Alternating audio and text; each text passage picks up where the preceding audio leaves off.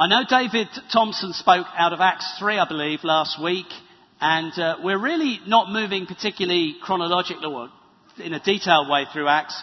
We are certainly going through it sort of systematically. We're not going to jump to chapter 15 after chapter 3 or something, but probably after the Christmas period, I will pick up later 4, 5, 6, those sort of chapters. But around this time, we're still looking at the first 2 or 3.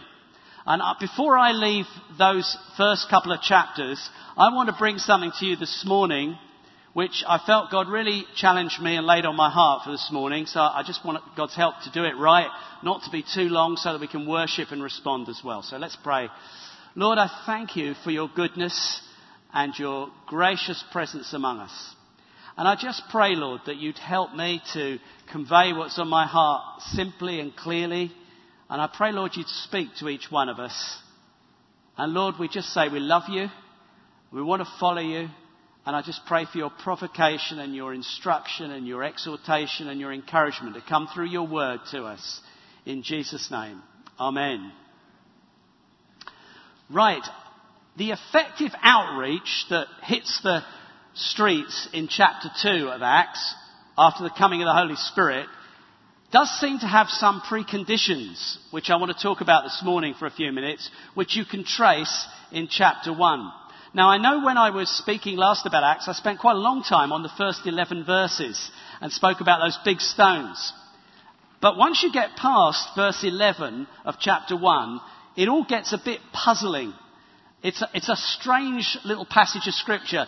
They're trying to find a replacement for Judas, and what they do very much smacks of the old covenant way of doing things. They cast lots, which is an idea they presumably got from the Old Testament.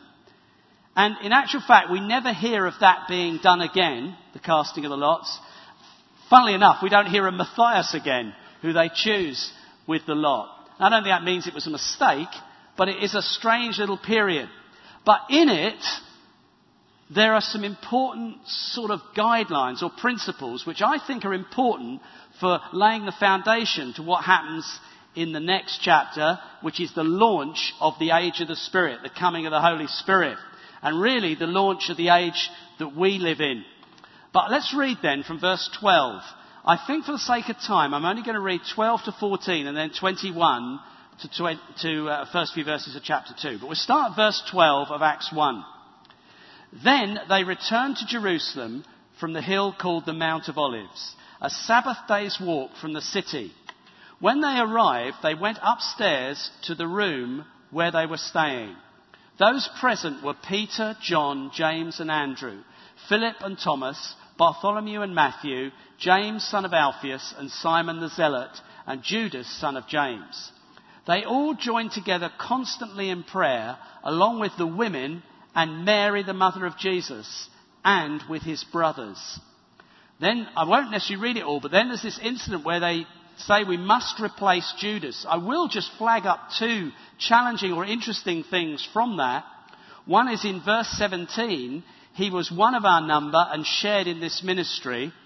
Judas was actually not a real disciple, it would seem. Jesus said, one of you is a devil. He became demonized later, but it seems that he never really engaged in faith and in his spirit with the ministry with Jesus.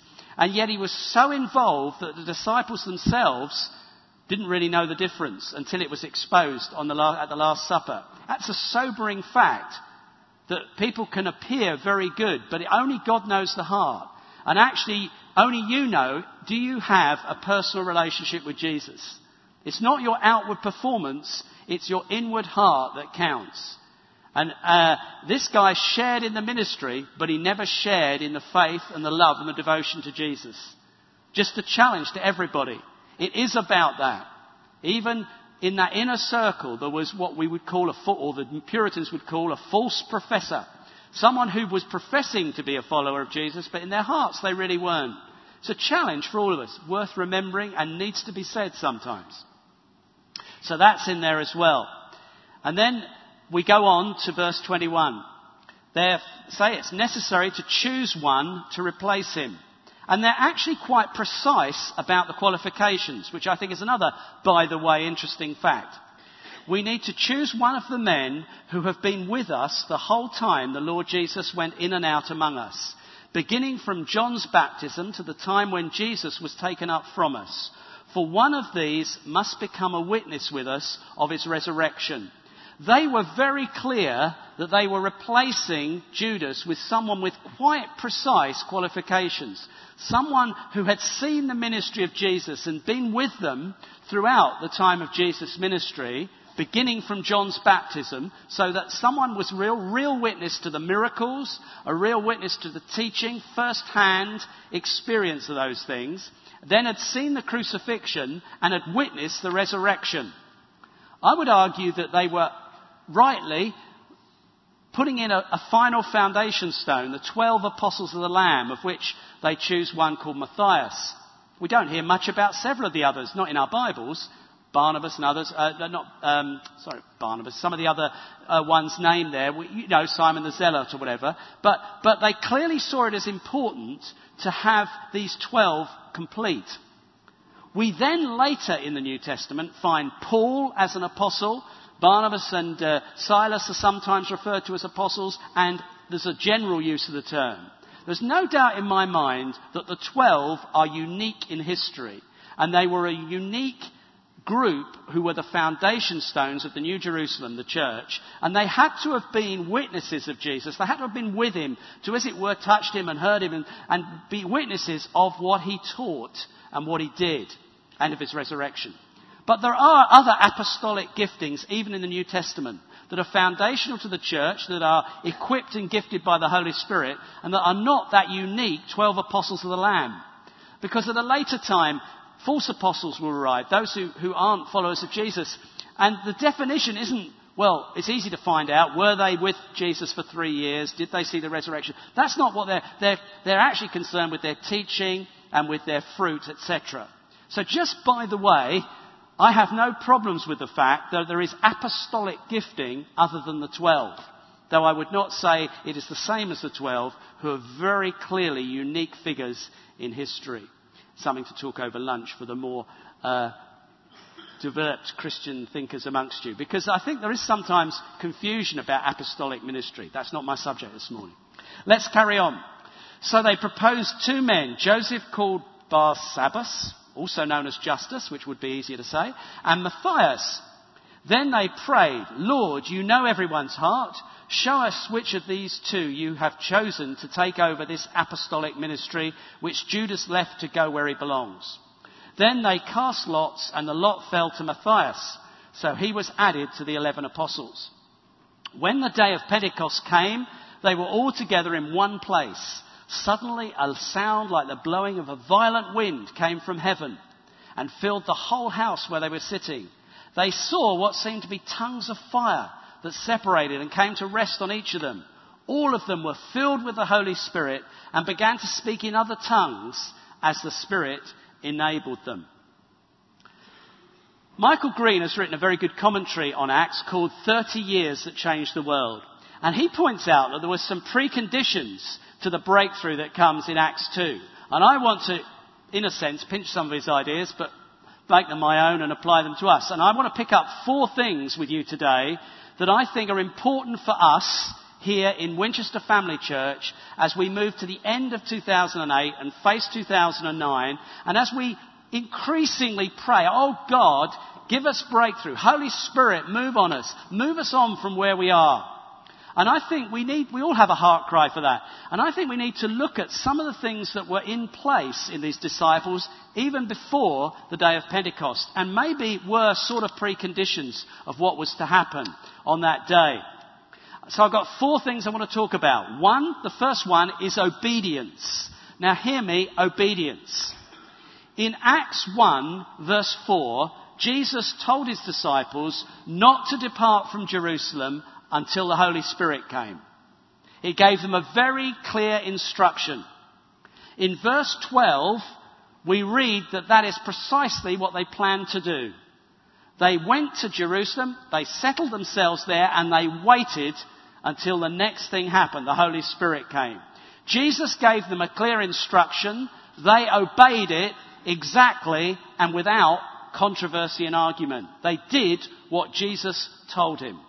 Now, the disciples had not always been brilliant at doing what Jesus told them. If you read through the Gospels, you will find that they quite often were quite rebellious and awkward. But something seems to have changed. The crucifixion, the experience of the resurrection, and then probably the post-resurrection teachings from Jesus. It had been a remarkable few weeks, a remarkable 6 or 8 weeks they'd gone through. And actually it had changed something in them. They knew who Jesus was with no doubt now.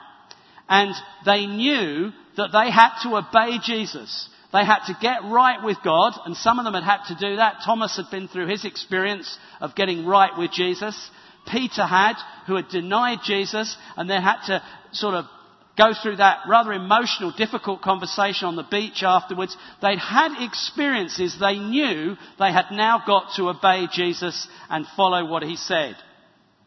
Now remember, they don't know the rest of the story at this point. In Acts 1, they don't know what's coming. They don't know the details of what we know, Pentecost and the rest of the history of the early church and of Acts. So they only know that Jesus has told them to do something, and they have got to obey him, and they've got to stick with it until the next thing happens.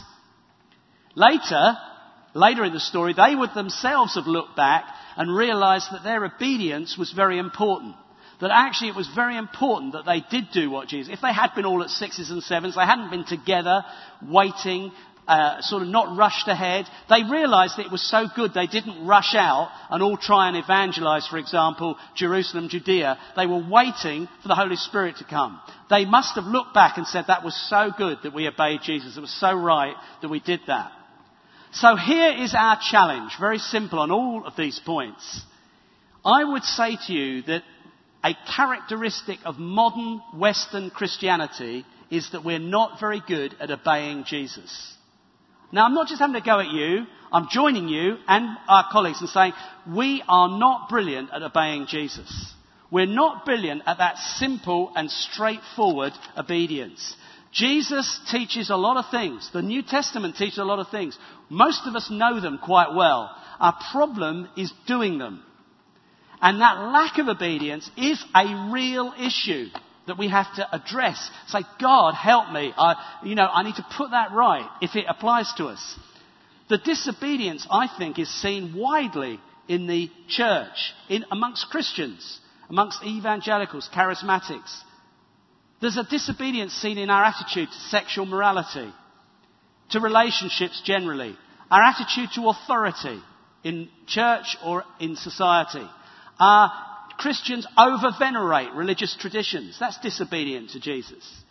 Our use of time, our materialism, our reluctance to witness, our prayer life, our attitude to God's word. You could go on and on. You could probably add our attitude to the poor. All sorts of things. You think, do we really obey Jesus? Now, what I'm really saying to you, I am joining you in it. I'm not just giving you a hard time. But we have got to understand, if we are serious about being followers of Jesus, if we're serious about reaching the world, if we're serious about breakthroughs, we have to say, if Jesus has said something clearly, I am going to clearly obey it. That's how we have to live. And that's actually how they were living. Now, it's a general point, but I guess it should, I think, be in one way, something we're all uncomfortable about, including myself sometimes. Look, do we do it? We can be general about it, and I'm sure many of the things I even quickly listed we might not be guilty of, but there are things we will be. Do you do what Jesus has told you to do? Do you know you do it? Can you say that I conscientiously believe that when I understand something of what Jesus has said, I will obey it? There's a little check this morning. It's a little MOT, but it's quite a serious one. Because we need to be obedient to Jesus. We just need to do it. They did it, and we need to do it. God can do amazing things with people who are obedient. In fact, they can be very limited in their gifting and their abilities. But if they're obedient to Jesus, he can do some great stuff with them. The other side of the coin is people who are very gifted who won't be obedient, often are very limited in what Jesus can do with them.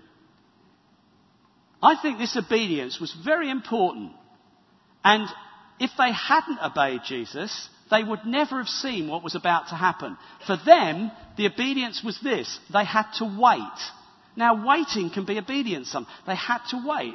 They just had to sit there, in effect, waiting for God to do the next thing. And then it happened. Okay, but they didn't just sit there, because the next thing I want to talk about is prayer. So one precondition was obedience. Another one was prayer. To be precise, corporate prayer. Let's look at a few verses. They go on the screen. Acts 1:14. They all joined together constantly in prayer, along with the women and Mary, the mother of Jesus, and with his brothers. Acts 1:24. Then they prayed, Lord, you know everyone's heart. Show us which of these two you have chosen. And then Acts 2:1, when the day of Pentecost came, they were all together in one place. So the first disciples seemed to spend a lot of time praying together. Corporate prayer was an important element of their life.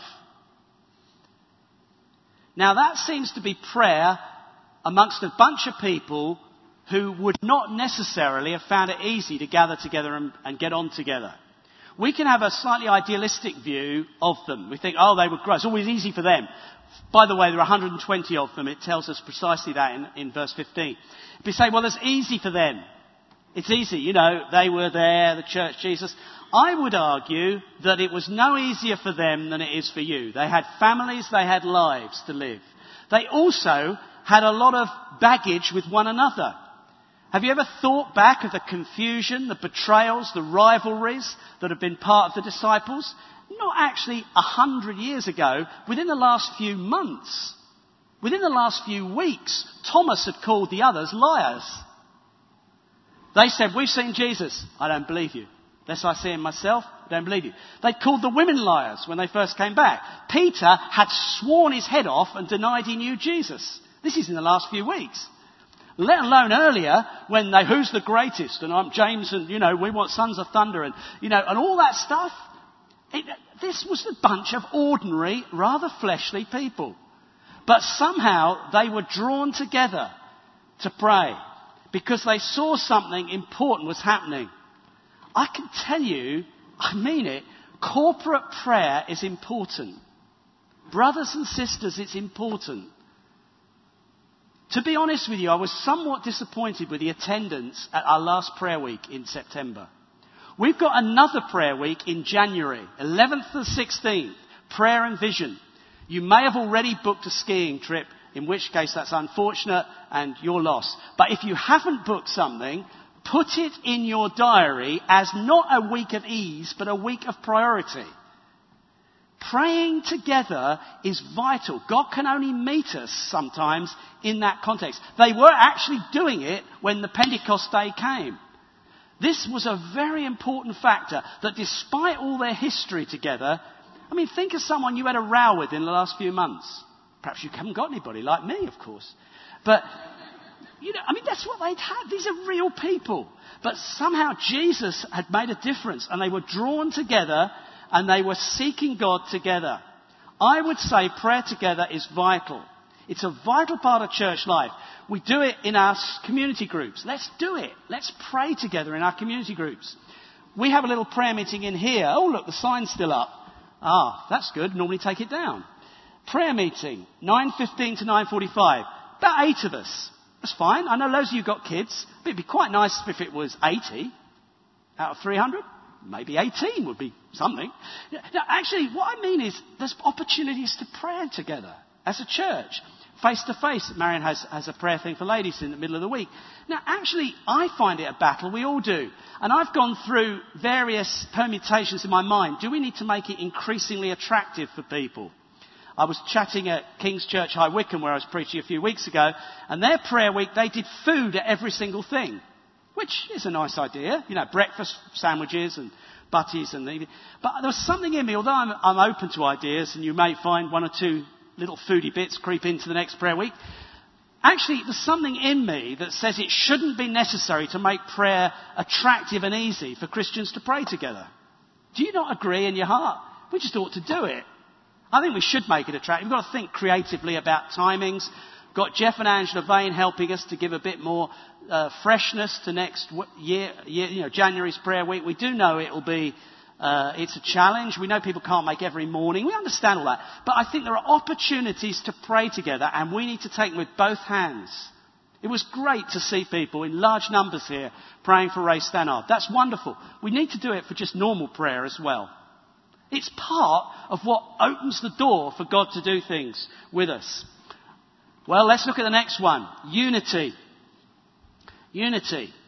Look at it's on the screen, Acts 1:14 and in fact 2:1, what we've just read. So that's why we don't need to read it again. There's a stress on their togetherness. There's a stress on the fact that they were together in one place. Now, another problem with our modern Western church life is that it's pretty well bedeviled generally by individualism. Very hyper-individualism, actually, and often a lot of disunity. There are a lot of tensions in churches and church life. There are splits sometimes. Now, these tensions and splits are often not around major doctrinal things. They're often over superficial things, people's likes and dislikes about worship, length of the services, changes in format, some perceived slight by someone, or even a clumsiness by a leader that was felt to be not put right. And people will actually begin to think about changing church on the basis of things as fragile and superficial as that. It's very common, and so common that people think it's quite reasonable to think like that. That's not how you build church. That's not how you get revival. You don't get anywhere with a church with attitudes like that.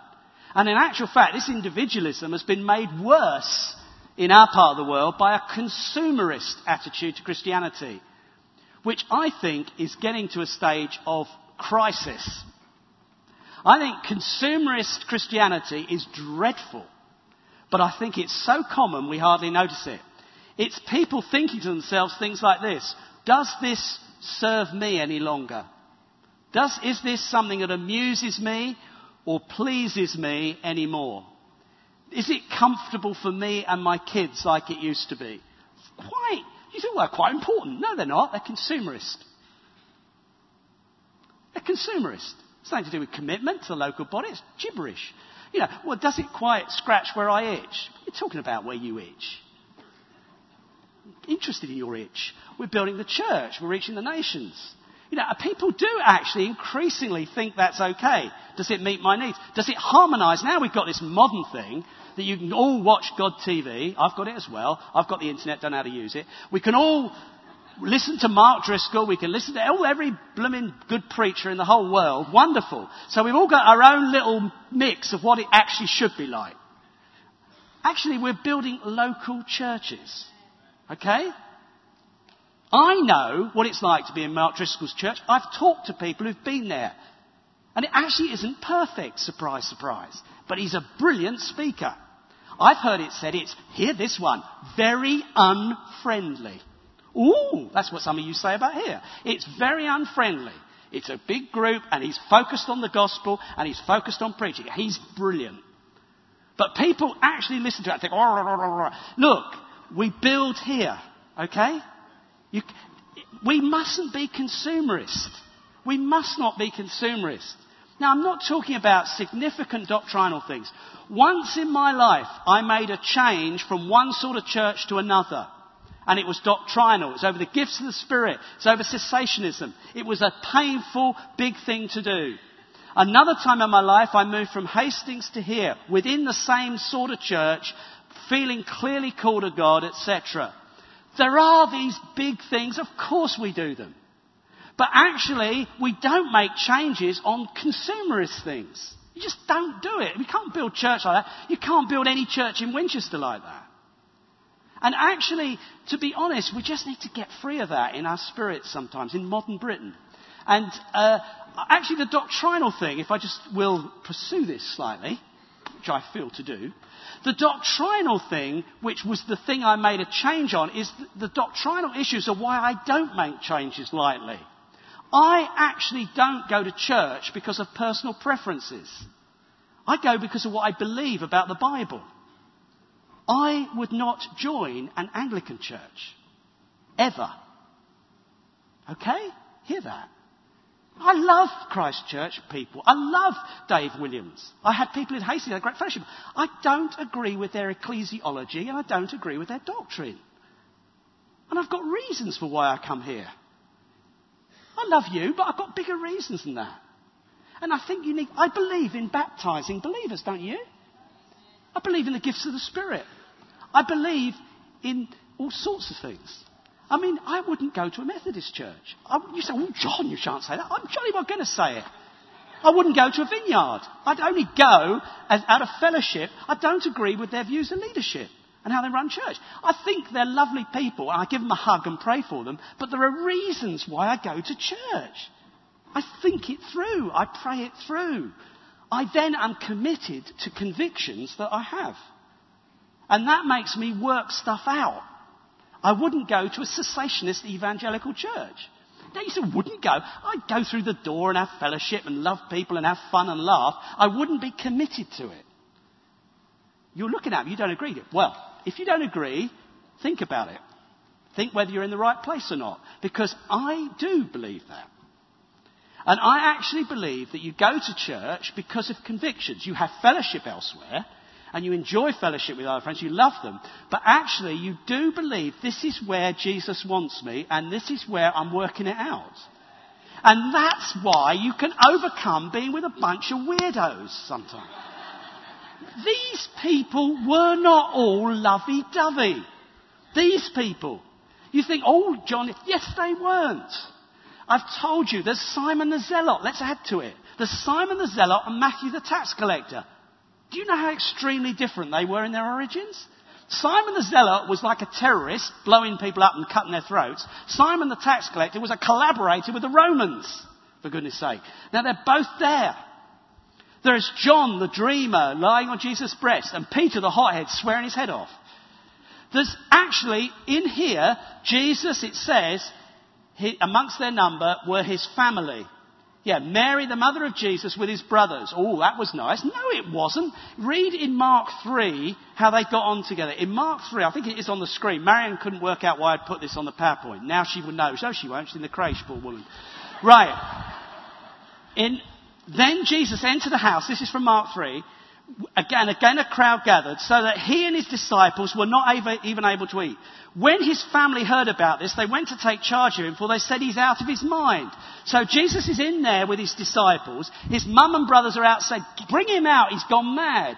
And then if you read later in the same chapter, when this is ongoing, it seemed to go on a lot. They said, come on, bring him out. And Jesus said, I'm not going. This is my family here. It was quite a conflict. And that's not the only place. You'll read in John's Gospel that his brothers were quite cynical. They said, well, if you're going to be a big shot, you ought to go to Jerusalem. Read it for yourself. They were not all lovey-dovey. Somehow by now they'd come through that. But they had memories. You've got a memory. I've got a memory. They remember the fuss they had a few months earlier or 2 years before. They weren't all the same type of person, but they had been united in Jesus. They knew that God was speaking to them and calling them together. They knew they were here for a bigger purpose than was this comfortable for them. And that is very, very important. There were 120 people, which is an interesting number. It's a sort of average church number. We are a bit bigger than average, probably. Churches aren't always huge, but it is still quite a large number. And they were gathered together and united. And they were following Jesus. They wanted to obey him. He'd reconciled them to himself and he'd reconciled them to one another. And they were going to preserve the unity that Jesus had forged for them. Now, if we're going to see anything remotely near to what they saw, we have to work this one through. And thank God we do, most of us. We need to know we need to be where Jesus has called us. We need to know we belong to this group. We need to know we're here for substantial reasons that overcome the fact that I'm sitting next to a zealot when I'm a tax collector, and that this bloke smells of fish and I don't like it, or whatever it is, or that this is the mother who was giving us a hard time 2 years ago, all this stuff. And you actually work through those things because of Jesus, and he's called you together. Now, I believe that's the attitude in which God really does stuff with people. Amen? And I think you work at it. I mean, we're working at it. I think you work at it. Think, what is God calling us to here this time and this season? Can we work through these things? Are we able to do it? Yes, we are. Then we're going to see God break through. Amen? It's important. And the last thing is this: openness to the Holy Spirit. Openness to the Holy Spirit. I don't imagine these 120 people knew what they were waiting for. They had some idea about the Holy Spirit. They would have had ideas from the Old Testament that the Holy Spirit came on prophets and kings and craftsmen and warriors. And they would have seen Jesus and seen him filled with the Spirit. But they knew Jesus was the unique Son of God. They knew that, really knew it, because they'd seen him risen from the dead. So I guess they were fairly aware of the difference between Jesus and themselves. So I'm not sure that they really knew what to expect, but they were open. Now, this is my last main point, but don't lose concentration. What they didn't seem to do is sit around with preconceived ideas, debating what the Holy Spirit might or might not do. I don't know what they were doing. They were praying. Praying sounds a pretty good thing to be doing. They don't seem to have been having a debate about what dogmatically they could or could not expect. They were just open, waiting for God to move. And I think that openness is very important. I think we need to be willing to receive whatever God wants to do with us. We need to be open to anything the Holy Spirit wants to do. You say, "Ooh, this is dangerous." No, it's not. I'll tell you why in a minute. We need to be open to the Holy Spirit doing what he wants to do. We need to be open to the good gifts our Heavenly Father wants to give us. I think openness is a very important condition of God using you. A humble openness. See, Christians again today, most shades, almost any group, will spend quite a lot of time maintaining what the Holy Spirit can or can't do, or what would be expected. I mean, you'll get it on every side of the spectrum. There'll be quite an assertive attitude to what you should expect or what might happen. But actually, we need to let God be God. You can't always tell what God's going to do. And we do need to be very careful about judging other people's experiences by what we've experienced. No, I haven't experienced that, so it can't be right. That sort of thing. We've got to avoid our own previous experiences setting too great a parameters on what God can do in the future, which would have been a danger here. They were going to experience things they had not seen before. They had not seen before. And there's a great danger that you think your previous experiences set the parameters of what you can experience in the future. I don't want to be like that. I struggle with it sometimes, but I don't want to be like that. God help me not to be like that. And I think we need to say the same. The Holy Spirit is sovereign. He must be allowed to be God and do what he wants to do. Now, you say, "John, where's the parameter? Of course there are. Here's what I would say, briefly, are the issues. The Holy Spirit will not do something that clearly contradicts Scripture. Now you say, "Oh, well, yeah. But what are we talking about?" Contradicts clear teaching in Scripture, clear doctrines in Scripture, such as something that undermines the person and work of Jesus Christ. So if there is a work, whether it be a wobbly, squeaky, screaming, rolling on the floor work, or a very sensible, argued social work, and whatever it is, if it undermines the person of Jesus, I'm suspicious of it. See what I mean? I'm not suspicious of it because you're rolling on the floor squeaking. I'm suspicious because of the fruit. And sometimes you get quite respectable looking things that undermine Jesus. So that also isn't a work of God. Because the issue is does this honour Jesus? Does it promote him as the Son of God? Or does it undermine all that? Does it undermine his work on the cross? Here's another maybe one. You might be worried at an unbiblical emphasis on something like angelic beings, where they play a role that is only the role of the Holy Spirit or the role of Scripture. And again, you'd be worried. You're worried that where it's going. So those things we need to think about. We do need to think about. You might be very worried at anything that promotes sinful behaviour. Immorality grows amongst this circle. It gets more and more immoral. Of course you're worried if sin is in any way promoted. I'd be worried, and am worried, when one obscure doctrine is emphasised at the exclusion of everything else. That's another trait that sometimes emerges. I'm worried when anything that's called a move of God actually produces a legalistic bondage in people's lives. That worries me. So of course we bring some concerns. But actually, Where Scripture is not dogmatic, we mustn't be dogmatic. And a lot of the terminology about the Holy Spirit in the New Testament is very open. It's very open terminology. I want to give you a few examples quickly. 1 Corinthians 2, verses 4 and 5. My message and my preaching were not with wise and persuasive words, but with a demonstration of the Spirit's power, so that your faith might not rest on men's wisdom, but on God's power. Now you tell me, what is he talking about? Oh, I expect you've all got answers. I've got a few answers. But actually it's not that precise, is it? There was something that went on that demonstrated the Spirit's power. It might have been physical healings. I think it might have been. Might have been some form of manifestations. Might have been tongues and prophecy. I don't know. It's a bit open-ended, isn't it? And I think you've got to remember that. There were demonstrations of the Spirit's power. I want things that people call demonstrations of the Spirit's power. Don't you? I mean, I don't even know what I want sometimes, but I want it where they say, well, that was a demonstration. Now, it could be the power of the preaching, and there's all sorts of theories you'll find in any commentary you read. But actually, it's quite an open phrase. Look at this one, 1 Corinthians 12, verses 4 and 6.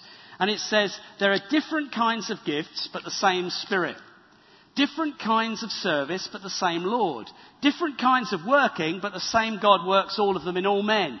When you actually stop and think about it, that's pretty open. There's a lot of variety in what the Holy Spirit will do.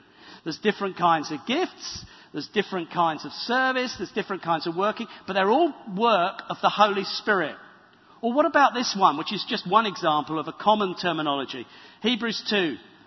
How shall we escape if we ignore such a great salvation? This salvation, which was first announced by the Lord, was confirmed to us by those who heard him. God also testified to it by signs, wonders, and various miracles, and gifts of the Holy Spirit distributed according to his will. I would say that is, again, very generalised talking. I mean, what is a sign and wonder? I think it's something that makes you wonder, isn't it? Must be. So God will do things that make you wonder. They will be associated with ordinary gospel preaching and church life. What's a miracle? Well, a miracle is something you describe as a miracle. That was a miracle. And you're not just using it like you mean it. I don't know. God healed. God fed. God provided. You know, this happened to that and it's miraculous. I think we need to hear lots more of that. But I think God wants to do lots more of it. But I think it's very open. You can't necessarily say, well, that's what I call a miracle, not that. I think it's about, that's what you say. You say, that's that's a miracle. Look at that. Well, I think we lots of things like that. Do you understand what I mean? And I don't think we're always going to know what we're looking for. Let's take Galatians 3:5, last of those verses. Does God give you his Spirit and work miracles among you because you observe the law or because you believe what you heard? Now, the reason I put that one up is I also want to make it very clear that miracles, signs and wonders were not associated merely with the 12 or the book of Acts of the Apostles. Even on the day of Pentecost, the whole 120 got something. They got stuff they weren't expecting. They got tongues of fire. Where did that come from? I don't think there's many precedent for that. They got a violent wind going through the house. They got all sorts of things that were new. But they do seem to all have been involved, not just the 12. And then as you go on through the New Testament, it's clear. We're reading from Hebrews just now. We read from Corinthians. These things were into church life. Here with the Galatians. And Paul is writing to the Galatians and he says, does God give you his Spirit, so he gives them their Spirit, and work miracles among you? He's talking about them, because you observe the law or because you believe what you heard. He's bringing them back to their faith, because they've got very legalistic. But by the way, he's showing us that normal church life involves things like people knowing they've received the Spirit, being very conscious of the Spirit, and having miracles working amongst them. Hallelujah.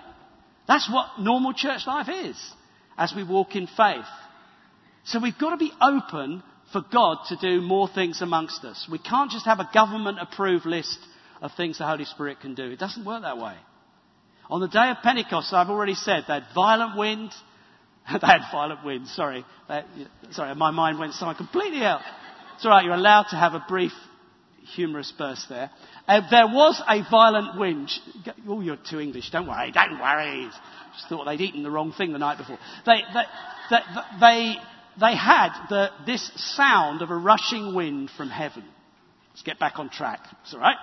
Makes it human. They had this sound of rushing wind from heaven.